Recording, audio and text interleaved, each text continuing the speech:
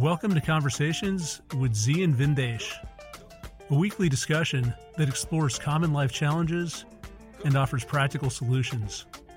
Learn more at dharmamedia.com. That's DHARMA media.com. Welcome, everybody, to Conversations with Z and Vindesh. Last week, we talked about empathy and compassion and the difference between the two, and how a lot of people mistake empathy for compassion. So there is an ability that we have as human beings to be empathetic, to read other people, understand their emotional states, and in a sense, that's table stakes. So just because we feel someone else's pain doesn't make us heroic.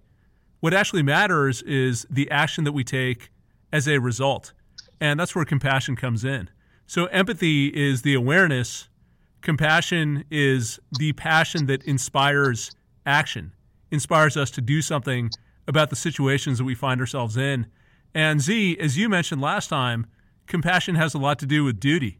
So if we feel inspired, if we take that action, that becomes part of our duty to ourselves, to take care of ourselves, our duty to others, our families, our friends, our societies, even things that we don't like to do. And we all get up in the morning, we go to work, even if we don't feel like it, because that's part of our duty. But we're in a situation, or I should say a culture, where there's an aversion to this idea of duty. And there's a sense of shirking from duty or wanting to lead an easy and a comfortable life. And I think the way you put it is very interesting, that people look at life as a zero-sum game. So we're constantly thinking, what can I get out of this situation without putting anything back into it? What can I extract from my environment, from the people around me, to make my life easier and not put myself out there or inconvenience myself at all? And this brings us to today's topic, which is sacrifice, the notion of sacrifice. Really, we've been conditioned to avoid sacrifice, to avoid hardship, and we think in those terms because we view life as a zero-sum game. So the more that I give, that's a net debit against my energy and my reserves. And why not instead limit my energy and take as much as I can? But the problem with doing that is when we lose the ability to sacrifice, a couple of things happen. Number one, we begin to stagnate. So we do not move as freely as we should. We're not as open-hearted as we could be. And a lot of life is this continuous movement, this continuous evolution of our spirit, an expression of who we are, a response to situations where we see people in need or we see injustice. And if we're always damming that and holding that back, that can lead to health problems. It can really take a toll on our psyche. If we're the type to always sit back and never act and never put ourselves out, what does that say about ourselves? How can we live with ourselves being a person who doesn't stand for anything? So that's part of the issue with not sacrificing. And another issue, which I thought was a very interesting point that you brought up, is when we do sacrifice, we end up getting a lot back in exchange. So if we can sacrifice and ease the conditions of others, we get more out of those people. It changes the relationship that we have with those around us. It changes the dynamic, and it leads to benefits on both sides. So it's not really the zero-sum game that we make it out to be. So Z, maybe you can just run with this theme a little bit. Talk about sacrifice. Talk about the sacred fire that the word sacrifice emanates from. What do you really mean by that? And how should we think about this as we go about our day-to-day? Well, Vin, true sacrifice, as is said in the Veda, is the awareness that you're giving up something. The awareness that this is affecting you. The awareness that you're unburdening yourself by letting go of something. Real sacrifice is that awareness of, this is dear to me and I'm going to give it up. This is my time and I'm going to give it up. This is my money and I'm going to give it up. This is my sweat equity and my effort. I'm going to give it up. In exchange, I will be lighter. And in that lightness, I will be able to gain more, pick up more. I will be more knowledgeable. I will have nurtured a more loving world that I live in. I would have elevated those who revere me, honor me, value me. I will pay back those that have stood by me. I will unburden myself of that debt to those who have been instrumental in complementing my life. I can move freely through life without the debt of thievery, because I've always paid it forward or given back to that has nurtured me. So that is sacrifice. Sacrifice is when you go through something and you know that, hey, this was challenging. And I faced a challenge, thus the sacred fire. You've gone through that forge that has brought you to a level of pressure and heat that when it is gone, you've been tempered, you're better, you're stronger, you're more resilient. Your character is rich. I think about people who study yoga. And there's a certain type of student who will go through, be it yoga or martial arts, I should say, who was willing to suffer and sacrifice for their lesson. Those are always the people that excel in the discipline. I notice over the years there's a certain kind of person who will come, and as soon as they see that this is something valued, they invest in it. Here's my money, here's my check, my cash, my credit card. Can I pick up a broom, a paintbrush? This is really good for me. All those people not only excel in their practice, but their retention of the knowledge is greater. I was that type of student. I traveled thousands of miles to study with teachers. I would get jobs or find work in those areas so that I could support not only the lesson, but the institution where the lesson was came. And I advanced in my practice. On a personal level, you have people in your life who are willing to take on weight for you. Those are the people that through that sort of Shakti pot, that divine exchange, they gain from their relationship rather quickly. You may even notice it in work. There are certain people, certain types of careers where people truly, truly revere and love what they do. And beyond the daily money that they get from their efforts, it is the human exchange that they benefit from, but they are first willing to sacrifice themselves first. And then they gain a certain level of reverence, a certain level of devotion, and a certain level of gratitude that elevates whatever they're doing to a higher level. We are averse to sacrifice because I think in the era that we live in a discount era. How much can I get for nothing? How little can I put in it to get everything out of it? Because there's that other type of person that wants to hire the guru to come to their house at a certain time to impart the lesson. They will never get the Shakti pot, the lesson of direct transmission. Because the guru, the guide, the master didn't get it that way. They sacrificed for it. They suffered. So there's things that temper the lesson, that temper the knowledge, that makes it actionable, realistic, that comes only through sacrifice. The children may tell you, Dad, you don't spend enough time with me because you're at work so much. Well, I am sacrificing the pleasure of your company for you to have a less difficult life. So the father or the mother sacrifices quietly so that things beyond them are better, that the days that they will never experience with you are better days. The sacrifice, the sacred fire. The husband and the wife sacrifice the ego to suppress petty disagreements that distance them from intimacy and closeness. And they feel the sacrifice. While I gave up watching the ball game, or I gave up my soap opera. I gave up my comfort so that I could comfort him or her. And in exchange for that, there was a sort of a reverence that grew that allowed that couple to be better.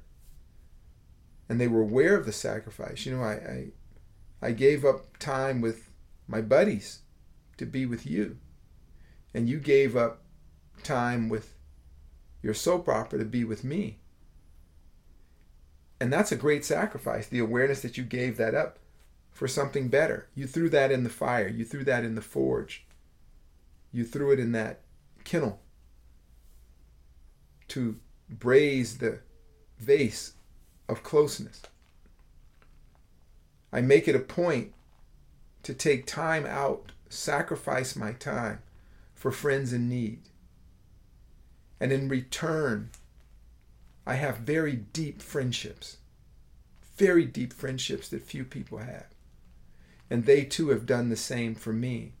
And I then carry with that a chit or ticket of gratitude for them that elevates my life. Sacrifice is definitely a lost art. It is a lost treasure that when we can reclaim that, it definitely improves the quality of our life. You follow me, Vin? What's interesting as I'm listening to you is we're talking about sacrifice, but in a sense, what we're talking about is extremely self-interested. So there's a strong self-motivation behind everything you're describing. If you're talking about relationships, yes, we sacrifice our time, but we do that for harmony, we do it for intimacy. There's a benefit that we internalize. If you talk about the lessons that you got from great masters around the world, you were willing to travel to them, to spend your time, your energy, your attention, and as a result, they responded to you in a different way than they would the student who says, let's set up a Zoom call and check in 15 minutes a week. And because you approached them with that mindset, they saw something in you, and you got a lot in exchange. You got a certain skill set. You were able to develop your character, your will, your resolve. There were a lot of benefits that you accrued from that sacrifice. Well, you're talking about sacrifice having an element of self-interest, and of course it does, because all human relationships are based on mutual benefit. Even on an existential level, when a great leader, be it a good leader, an evil leader, or a kind leader, inspires people to sacrifice their life to preserve their country, right? That person who is going to sacrifice their life imagines themselves like a mother or father going off to work, missing wonderful, precious time with their child, so that that child's life will be better. And then that child's life being better, that parent is able to say, look what I did. I gave up so much so that my kids could be better. The kid may acknowledge it or not acknowledge it. It may say, yeah, my parents made it easier for me, but I don't know them. They made it easier for me, but I would have liked my life to be a little more difficult just to know the love of that parent. So sacrifice does have a selfish aspect to it. You have to physically jump in the fire.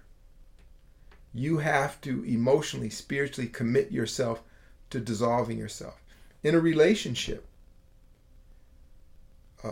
with intimacy, you have to willingly and faithfully, with your eyes wide open, know that I'm going to do this because it will make my living situation, my partner, more harmonious. I may enjoy it a lot. I may enjoy it a little. I may be indifferent. But I will get something beneficial out of it, which is a harmonious relationship. The same way the parent goes to work. You don't know if your kids are going to love you for it or not. You do that for yourself. You do it because you believe it to be the right thing to do. And in that belief that it is the right thing to do, it comforts your heart. And the comfort of the heart allows your body to function in a way that promotes a higher life frequency. So yes, there is an element of selfishness to sacrifice. There's an element of nobility. There's an element of filial piety.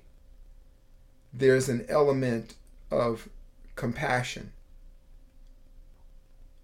All those things are in sacrifice.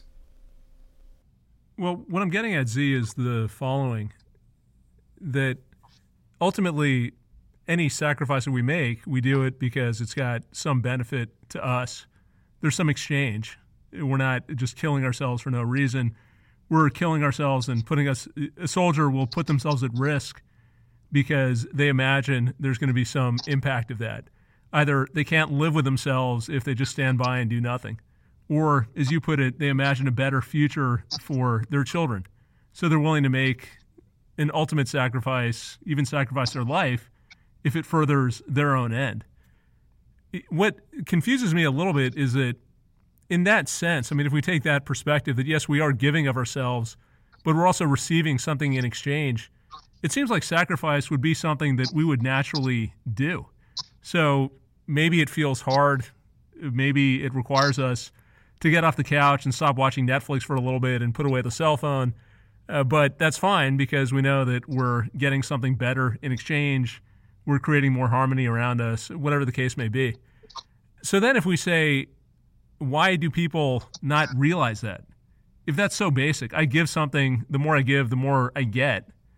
It's an exchange of energy. Why are we missing that relationship? It seems that either we're just blind to basic cause and effect, so we don't realize that the things that we want require sacrifice.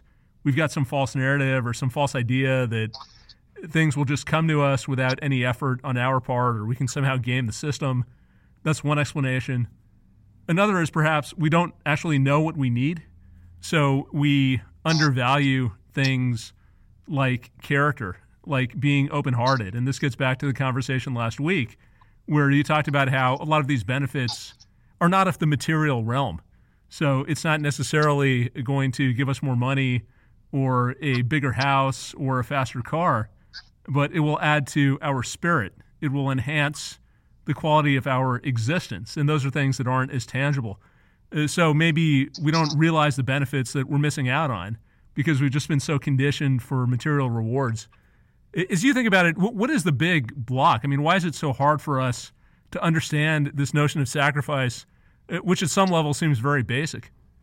To answer that, or to offer my insight into it, my take on it, is we live in the time of a very, I would say, registic time,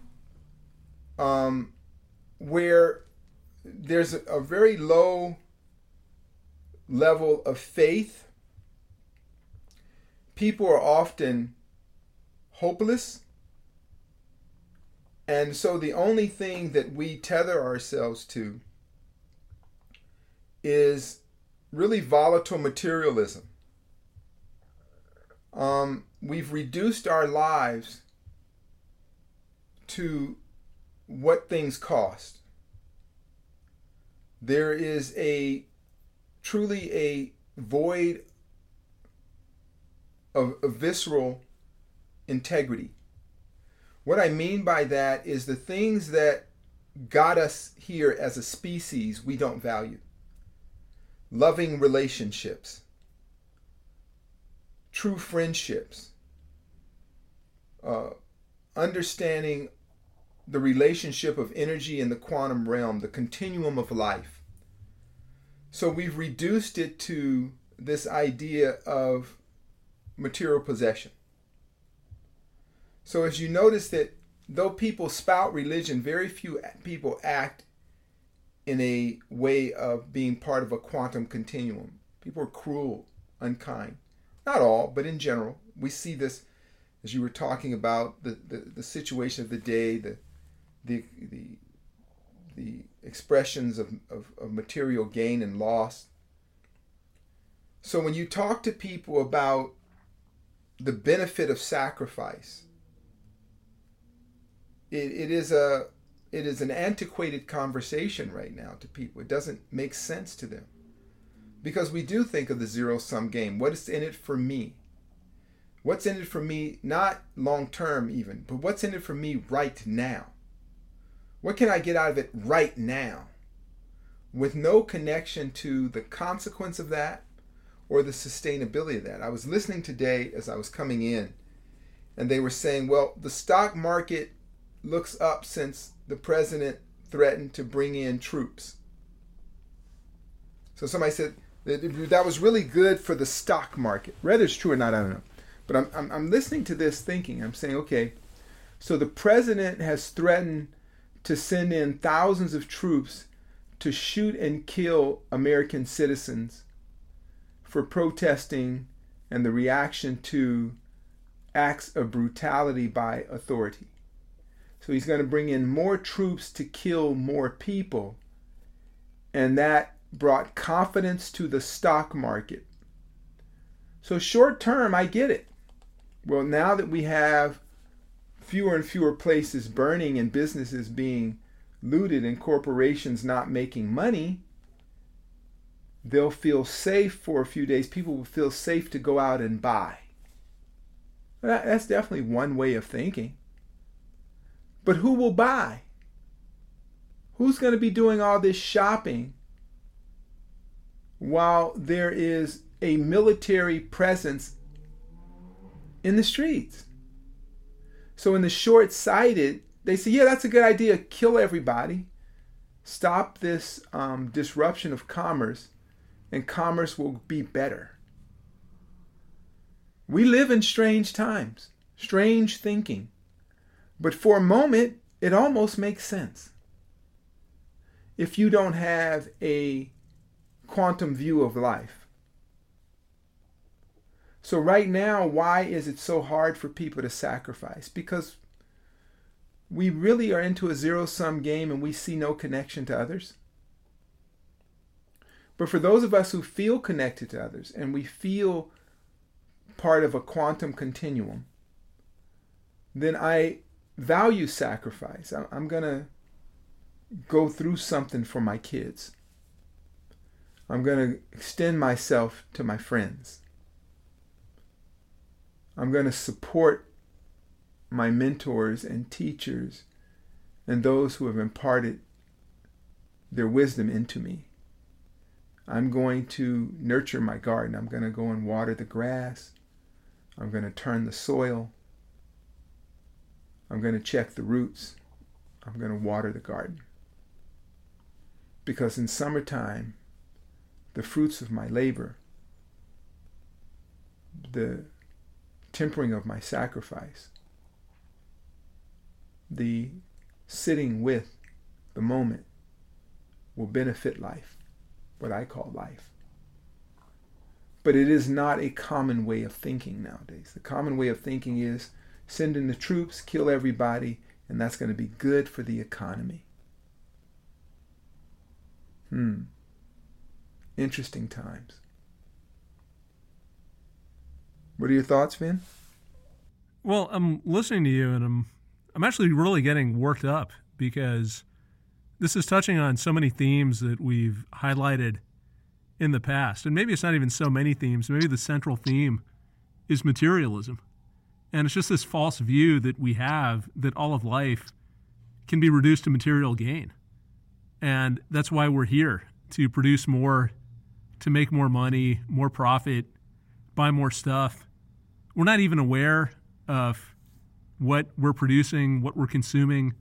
We're not aware of the cost of that to our health, to our peace of mind, to our communities, to our environments. It's just this mantra. I mean, it's like a disease or a virus. Maybe a virus is the right analogy. Like a computer virus, which has altered our programming and turned us into these one-dimensional beings where all we care about is material gain. And the irony is that that program makes us so much worse off because, as we've talked about, it burdens us. It creates anxiety. It tethers us to this material world, which is constantly changing. And we hope to preserve the world in a certain fashion and hold on to things which we simply cannot do. It's against the nature of life. There's always an ebb and a flow to life, and we try and overcome that. So that leads to anxiety. That leads to disease. We spend more energy than we need to chasing material things. We shirk duty, we shirk sacrifice because we don't see that immediate benefit, and we make ourselves sick in the process. So maybe the lesson of this is a first step, if we want to break free of this aversion to sacrifice and get to a point where we are willing to invest of ourselves to promote the quality of our spirit, to create sustainability, ensure longer-term viability, we need to examine our priorities and step back and say, how much do we really need? What is this doing for us? I think back to our conversations, and I remember this must have been a few years ago. You brought up the point, what do we really need in this life? And you can measure it in terms of units of energy. How much heat do we need in the winter?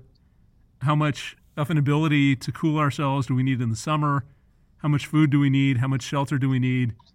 That's basically it. And beyond a certain threshold, the rest of life has nothing to do with material gain. And there's study after study which supports this. So if you look at studies on happiness, they all conclude that, yes, you need a certain level of safety and prosperity. If you're worried about where you're getting your next meal from, if you're afraid that you're going to step outside and step on a landmine or someone's going to shoot you, yeah, you're probably not going to be happy. You're in survival mode. But if you can get beyond that survival mode, and I think the dollar figure that they put it at is right around the median income in the U.S. It's around $50,000. So if you make more than $50,000, it doesn't matter how much you make. There's no correlation between happiness and material gain. And you could argue that the pursuit of material gain takes us in the opposite direction because it creates a zero-sum game mentality that we've been talking about, where you're constantly trying to extract, you're destroying relationships around you, you're leaving yourself and maybe others with a bad taste in your mouth and their mouths. You're doing things that you're not proud of. You're avoiding relationships which really give us energy and sustain us. I think one of the great benefits of this period is spending time with family and kids. And you see how restorative that is. To your point about relationships, that is something that is a net benefit in terms of energy. Even though my kids are a pain in the ass and they're screaming all the time and they're little dictators, and my 2-year-old is throwing food in my face and ordering me around, if I step back from that day to day, there is tremendous value I get out of investing my time trying to teach them, trying to practice patience on my end, and all of the frustrations and the irritations and the anger on both sides, it's very superficial. It has nothing to do with the deeper exchange that goes on below the surface. And maybe that's something that we just need to reflect on. And perhaps this time is a period, both because of the coronavirus and because of all the chaos that we're seeing in society, where we examine our priorities. We examine what it means to be human, what it means to live, and we come up with different answers. And if we can start to dismantle that mantra of materialism and think about more harmony, more sustainability, I think the whole notion of sacrifice becomes a lot easier. You're absolutely right, Vin, and I was thinking about as you were talking, let's frame it in a way, because everything we do with the Dispassionate Observer Dharma Media is inevitably to mitigate human suffering. How does sacrifice mitigate your suffering? Think of sacrifice as the sacred fire. You build a pit of fire, and you have X amount of wood you need in there to create the energy of the flame that offers that kindling or that forge that you are building. And it helps shape you and mold you. But you also know that you have a certain amount that you can sacrifice or you need to sacrifice. And anything over that, you should disperse into your environment so that that next person next to you also can benefit. It is not unlike the term, may your cup runneth over. So when you realize and have clarity on what you need in life to be content from day to day, from week to week, to month, then it's all about maintenance of that. And anything above and beyond that, you can offer away, you can give away, you can sacrifice, you can give as offering. What does that mean? Your time. Let's say you manage your time in such a way, and you go back to your yantra, your Kela yantra, your time management mantra. And you say, I need 8 hours of sleep, and I'm going to work backwards from that and look at my day. I end my day at 10 o'clock at night. And so right from 9 to 10, or 8 to 10, what did I do? I spent time with my beloved. Then you go a few hours back from that. From, let's say, you got home from work and you spent some time with your children. And you did a good day's work. And right before you went to work, you got a workout in. So after you rose in the morning, you got up in the morning at 7, whatever in the morning, 6, 7 in the morning, you got in an hour workout. You went to work. And let's say on the days you don't work, you did some things, or during the day, during your break, you did some things to enhance your intellect. And then you realized that you had time. You had time. You had time for yourself. And that's the time that you could use in service of any kind, which you did service. You serviced your children. You did the service with your partner. You did service at work. So your whole day, you have these moments of service. What is service? Another form of sacrifice. You spoke to a coworker in a kind way. During the course of your day, you listened to their concerns, and maybe you offered them some solace or comfort. So there, you sacrificed, and you did your karma. You did your karma yoga, laws of consequence and action. You did right by others, and whether they benefited from that or not, or whether they acknowledged it or not, you acknowledged it. So, your life is very fulfilling. But it required the sacrifice of the yantra to look at your day, to disassemble the time, and say, did I get it all done? When it comes to abundance, you look at yourself and how much do you need? What is it that you need to be comfortable? So let your cup runneth over. So your cup is full. You can help out a friend. You could offer them a meal and break bread with them. You could, again, invest in things that you value, your temple, your education center, whatever, and support it so that you can nurture your community. You do that anyway. Many people do that. So sacrifice, in the most selfish way, is something that makes you better. People who don't sacrifice lack character. They're not interesting people. They're not people that you would want to really spend time with because they have no depth of character or soul. Those who sacrifice are people that are notable and worthy of story that you share. They've put themselves out there for others, for the betterment of the community or humanity in itself. There are things you can learn from those who have sacrificed. There are things that you gain from their sacrifice.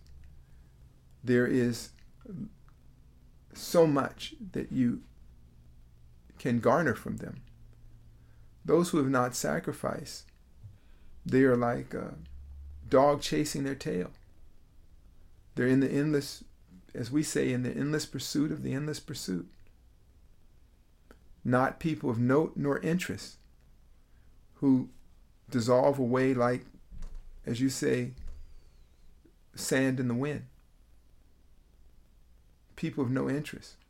Talk to people who have put themselves on the line, who have sacrificed, who have knowingly given up things that were precious to them, valuable, in order to receive the breath of the divine.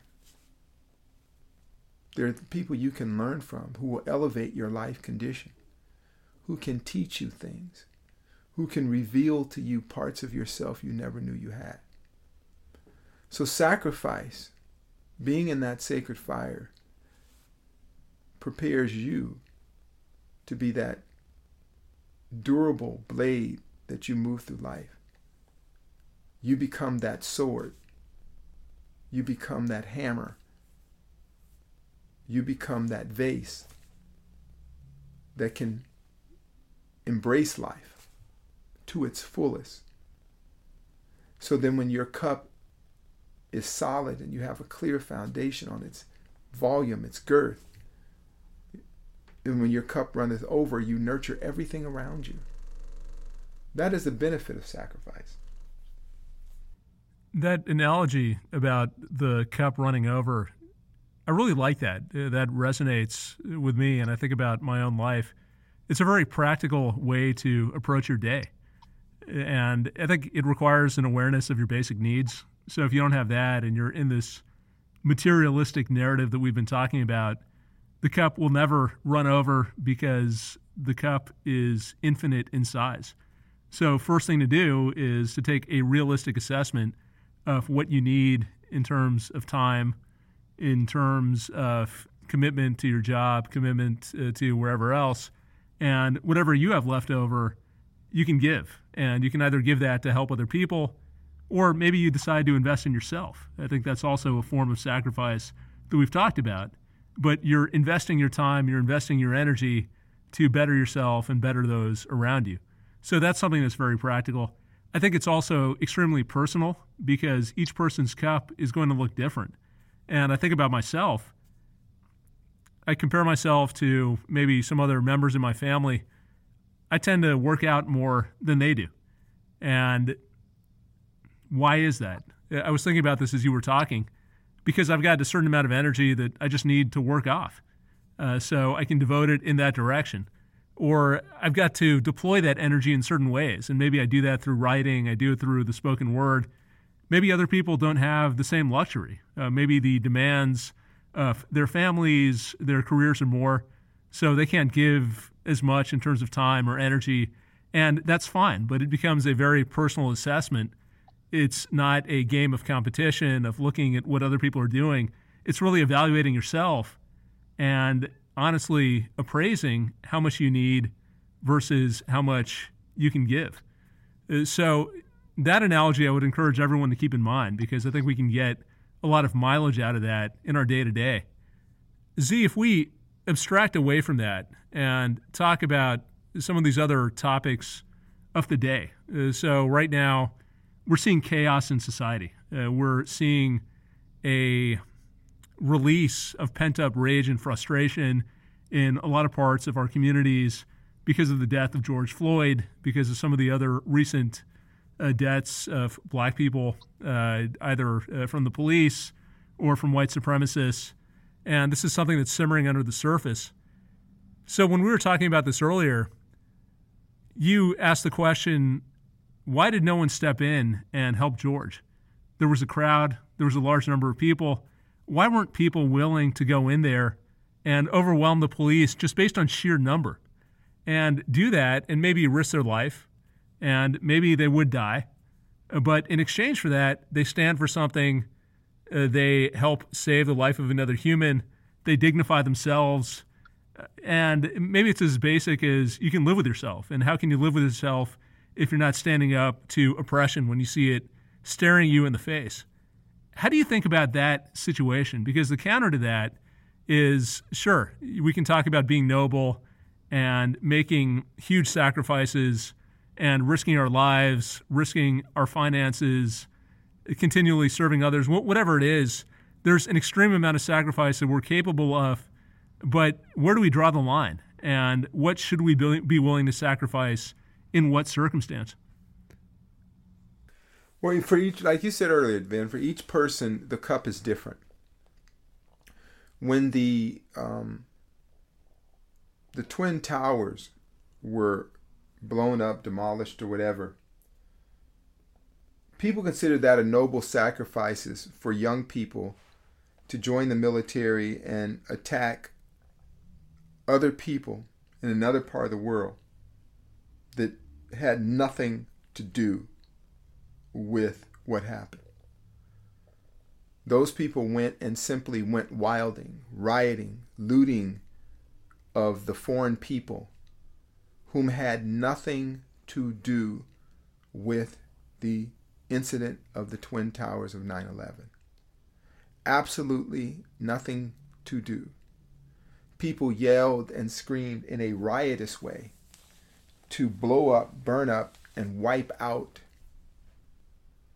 people, civilian women, children, babies, elderly, property, artifacts from biblical times were pillaged, looted, destroyed in order to vent the rage of the leaders of the moment who knows had a vested interest in attacking certain people and not others. We thought that was a reasonable and noble sacrifice. And people felt good hearing the stories of the wiping outs of people, the burning on their way to Baghdad, or whatever it was called. They showed pictures of carnage, and we cheered.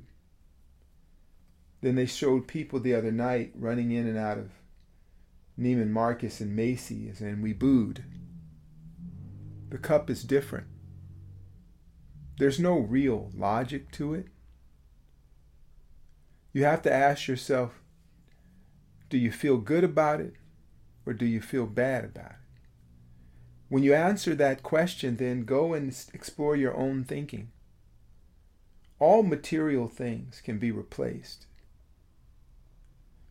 But the human relationships or the death of a human being, well, you can't replace that. You can replace windows and shoes, but you can't replace a life. So each of us will try to justify and compartmentalize whatever we witness based on our underlying values. There are times to fight, and there's a time to be still. Do you choose it on your own, or is it chosen by the consciousness of the group you affiliate with? As I said before, we're in the midst of many things: the pandemic, the unrest, the uprisings of all kind. Has it happened before? Yes. 50 years after the Vietnam War Papers came out and said the Gulf of Tonkin event that started the Gulf of Tonkin resolution, it never happened. 50,000 people, U.S. troops, and millions of Vietnamese people died in a war that was built on a lie, that now all participants have admitted that they were aware of it, knew about it, and thought it was a good idea to create this drama that cost the lives of people who were willing to sacrifice based on the narrative that they had heard. Every time the U.S. discusses North Korea, it's a pain in its side because it meant that they didn't win the war in Korea. So symbolically, it is a thorn in their side based on the myth of U.S. dominance. Cuba sits off the coast of Florida, is a constant wart, an open cyst for the ideologues of U.S. dominance. Right there, they didn't beat them. They didn't crush them. So as we look at events of the day, they are an inevitable part of the pathology of misguided mal-narratives. There are things going on that we choose not to look at or turn away from. And when those things show up, it is like you're uncovering dog poo in your living room that you didn't want to clean up and you threw a carpet over. It festers, it rots, it mildews, it molds, it grows and grows, and you can't Febreze it away anymore. And then it shows up and you go, oh my God, what is this? It's been with you so long you don't even remember when you picked it up. You don't even have the dog anymore. But it comes back every so often. In my lifetime, it's been more times than I can remember. People are so surprised, they're so shocked. No. Take your empathy. Tap into your empathy and say, raise your hand if you want to be a black person in the United States. No one will raise their hand. We love hip hop. We like the comical doctor with some sort of Tourette syndrome that's a great brain surgeon. We love the endurance, the strength, the ability to persevere. But nobody would want to trade places. So right now, the people that this country was built on, they're suffering. Not because they were stupid or ignorant or subhuman, but because their culture, their original culture, was open and inviting. You know that many African languages don't have a word that means stranger? That everybody is some kind of distant relative? So if you come in to steal from these people, it's probably pretty easy to steal from them or do that because they don't have that in their heart. So for the person that steals and pillages, they come back home a hero. That's cool. Better them than me.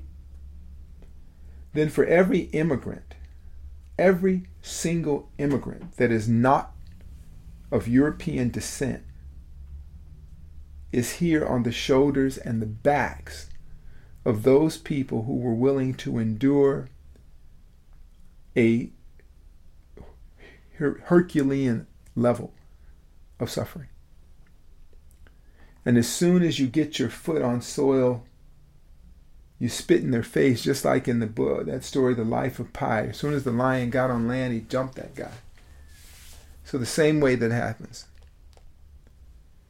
So then you see the fire coming, you see the upheaval, the stink of that reveals itself. And we go, oh, there's terrible people, terrible people. Why didn't they just do what the Asian Chinese students do? Why didn't you just hold your head down like the Indians and the South Asians? Why don't you just bend over and hide like the Japanese do? Why didn't you just get on board the good ship Lollipop and not say anything? Well, they did. They've done it better than anyone. Nobody wants to trade places with them. But everybody wants to complain and tell them what to do. Nobody wants to sacrifice, but everyone wants to benefit from the sacrifice. Nobody will turn in their benefit, but they will critique their benefactor harshly. Nobody dreams of marrying them, but everybody has nightmares of being married to them, because it allows us to see ourselves. So here we are again. During the pandemic, that 13% of the population dies 40% of the time because of their poor health, because of the effects of the stress of being here in the only place they know. They carry the names of the people that raped their grandfathers and grandmothers. They carry the flag higher than the people that call themselves patriots. They die in every war. They drink polluted water that no one else in the civilized world has to drink.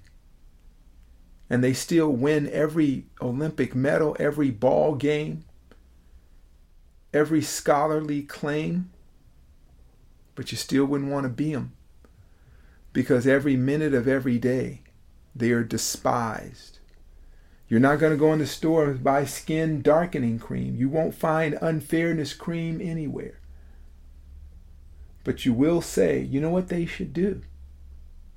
But you haven't had that boot on your back or that neck and then show up anyway. Get up anyway and perform, smile, fight better than anyone on earth, with the weight of the world on the head of your children. and you figure out a way to do it anyway, and you quench your thirst with poison-laden water, pumped in by the wickedest and evilest of people, decide to pump poison water into your neighborhood, that you don't even own that neighborhood, for you have been tracked, denied loans,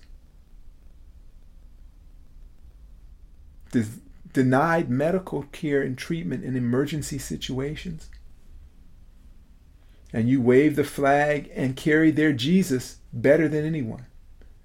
They uphold the ideas and tenets of the white Jesus more than any white person. But you don't want to be them.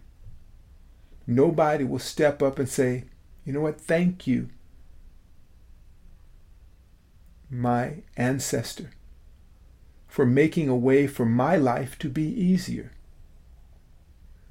Not only when I stand up and speak for them, when they fight back, as you would fight back, they are despised more than anyone on earth. The ancestors of humanity, the grandfathers and grandmothers of every human being on earth, are spit upon. And just the act of them wiping the spit away is considered defiance. Every car company owes it to the Patterson Car Company for their ability to run a semi. We don't even know who the Patterson Car Company is. Yeah, slaves built the nicest car in America.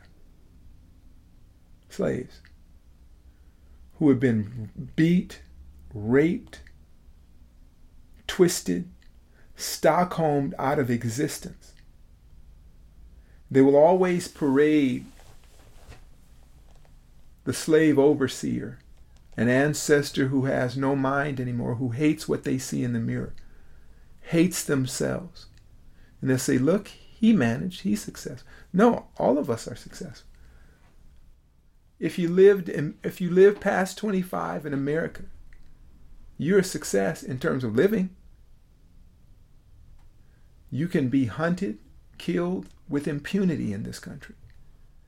They say, well, the statistics look good. Why? They don't keep statistics. Well, if you weren't a criminal, you wouldn't be treated that way by the police. No, you're criminalized by the police. I was with a white person one day who had a car with no registration, and they're driving with an expired license plate, and the cop stopped him and said, hey, get that taken care of. A day later, a black man whose light flickered in the taillight was pulled out of the car, held on the concrete, given citations, tickets, changed his whole life, lost his job because he was arrested. But now he gets up the next day, he's got to figure out how to make a way, so he's going to hustle, he's going to figure it out, he's going to figure out how to put food on the table, take care of his child. But now he's the criminal. He's the evil one. And we accept that. And all of us get it. All the other black folks and non-white people, they look the other way and said, well, if you just keep your head down. Well, I can't keep my head down. I'm too black, too strong, too this, too that. I'm just me. I'm just living under the sun. Yeah, so that's what's going on, man. That's what's going on. So I can't feel anything for this country burning. I can't. I'm too busy just trying to feel my way through this life and hope that my little boys outlive me, and that my oldest son, who is far from home, I wonder every night, my stomach gurgles and my blood pressure ticks up because I'm wondering if I'll get that call. Because he's educated, he's witty, he's smart, and he never had to go through what I went through, and maybe he will simply ask the question, why am I being stopped? And they pull a bullet in the back of his head. And I love him like you love your daughters. I love him like your mom and dad love you. But he's African, he's black, and he's strong, and he's sweet, and he's nice.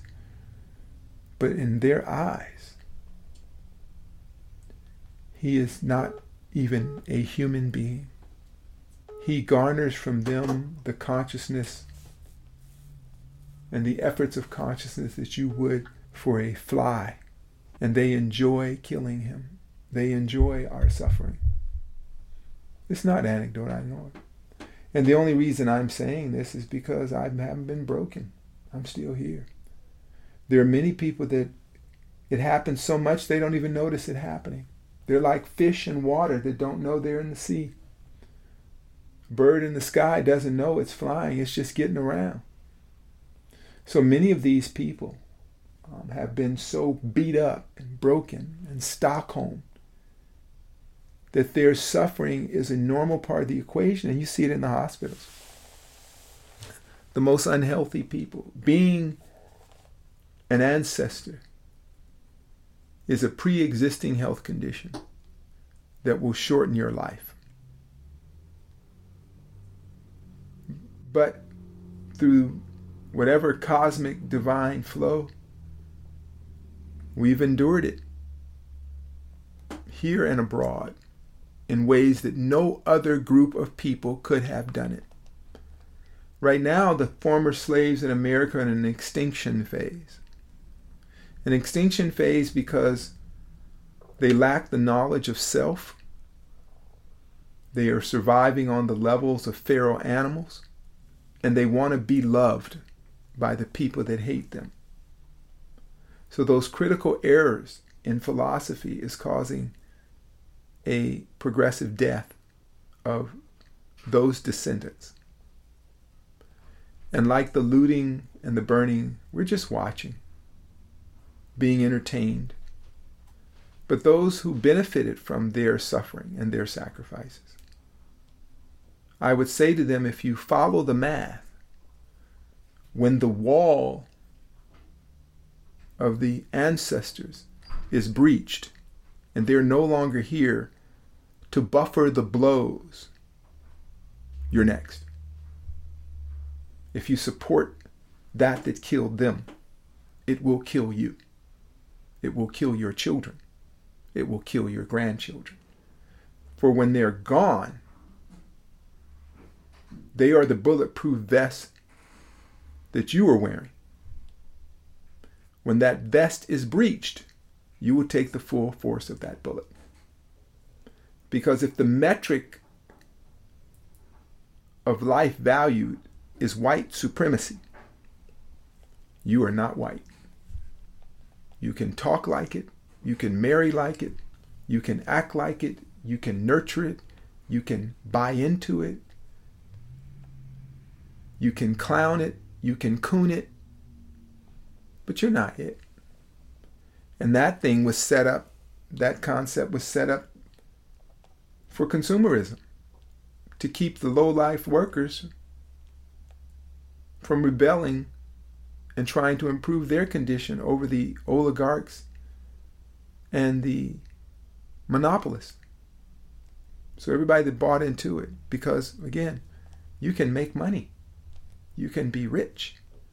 Not only can your cup runneth over, but you can get a cup, you can get a bucket, you can get a barrel, you can get a drum, you can get a tank and keep filling it up. As long as you abide by this idea that the metric of good and bad is black and white. Just some thoughts. I don't own the truth. I'm just sharing with you my view. You got me, Vin? The picture you paint is incredibly interesting. It takes so much of what we've been talking about, the individual concept of sacrifice, and you're showing in your words how that same concept applies at a social level. So we've got a situation where you have black people in this country, descendants of slaves, who do nothing but sacrifice. They take injustice. They take demeaning treatment. they play the game, they smile on cue, and they sacrifice endlessly for validation so that they'll be liked. And then the flip side of that is a group of people who make no sacrifice but simply take. And that's the zero-sum game we were talking about. The other group of people are benefiting from the condition of the first group. They're taking their resources, they're taking their productive energy, they're using them in some cases for sport, they're using them to feel better about themselves by pushing other people down. So you've got this mirror image where you've got a group of people who are sacrificing indefinitely without seeming limit, and another group who are taking without limit. And what I think is fascinating, this goes back to the normalization of dysfunction that we've talked so much about.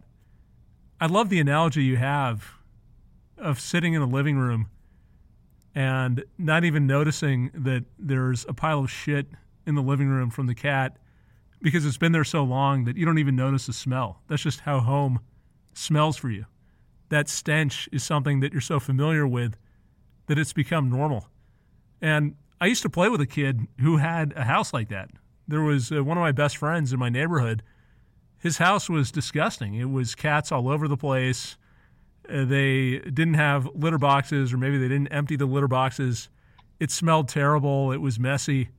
But for people who lived in that house, that was normal.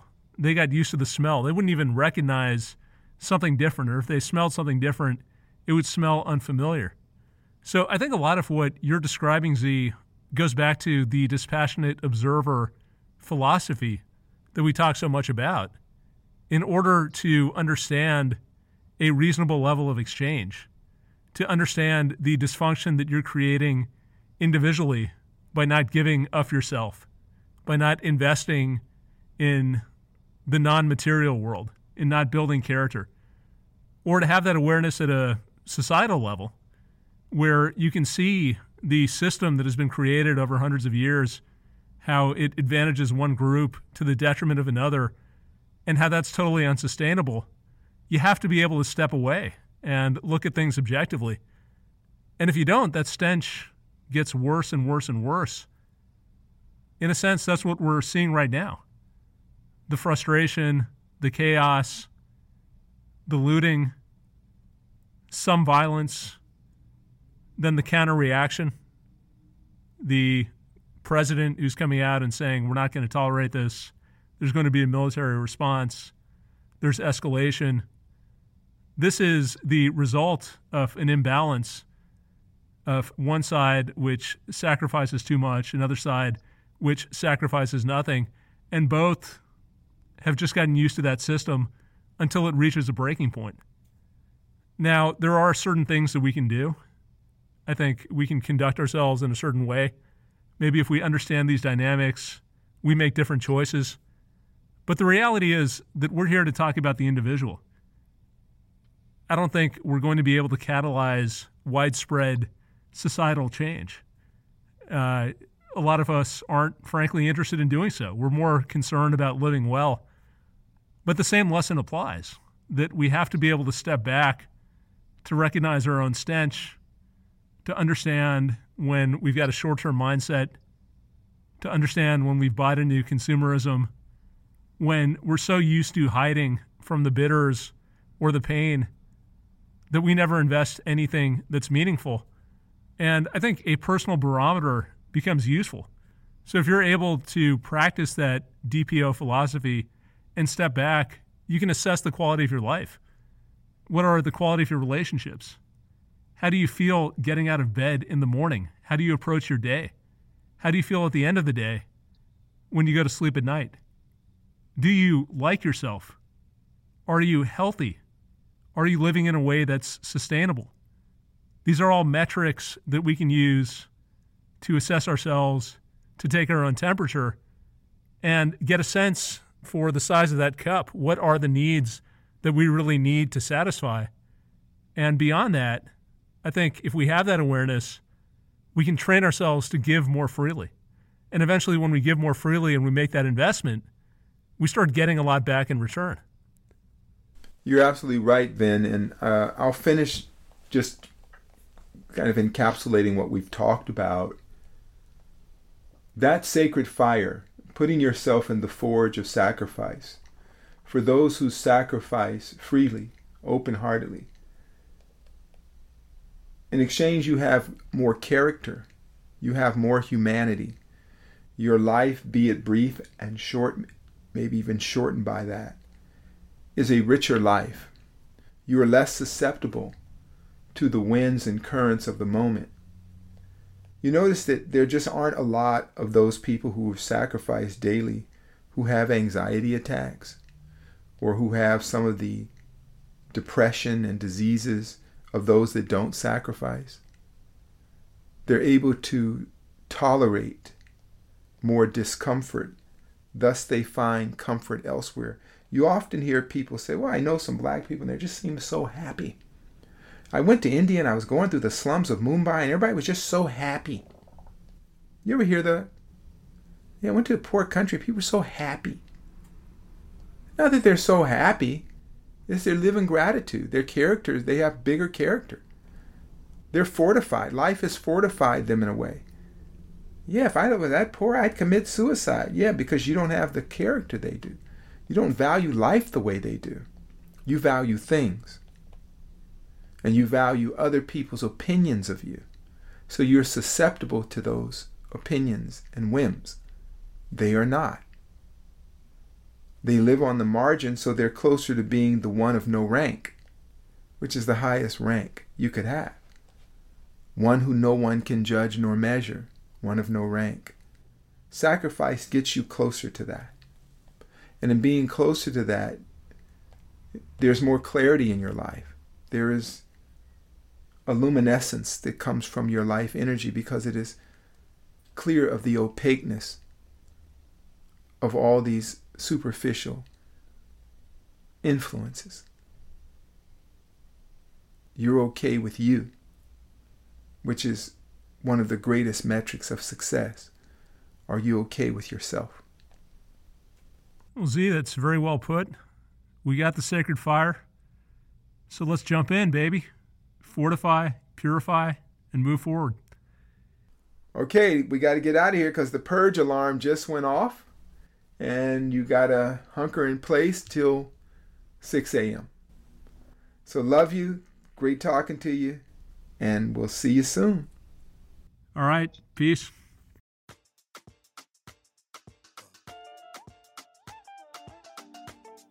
If you enjoyed the show, please consider leaving a review on Podbean, iTunes, or your favorite podcasting app. Every 5-star review allows us to share more unique and insightful content. Learn more at thedispassionateobserver.com. Thanks for listening, and please tune in again next week. Peace.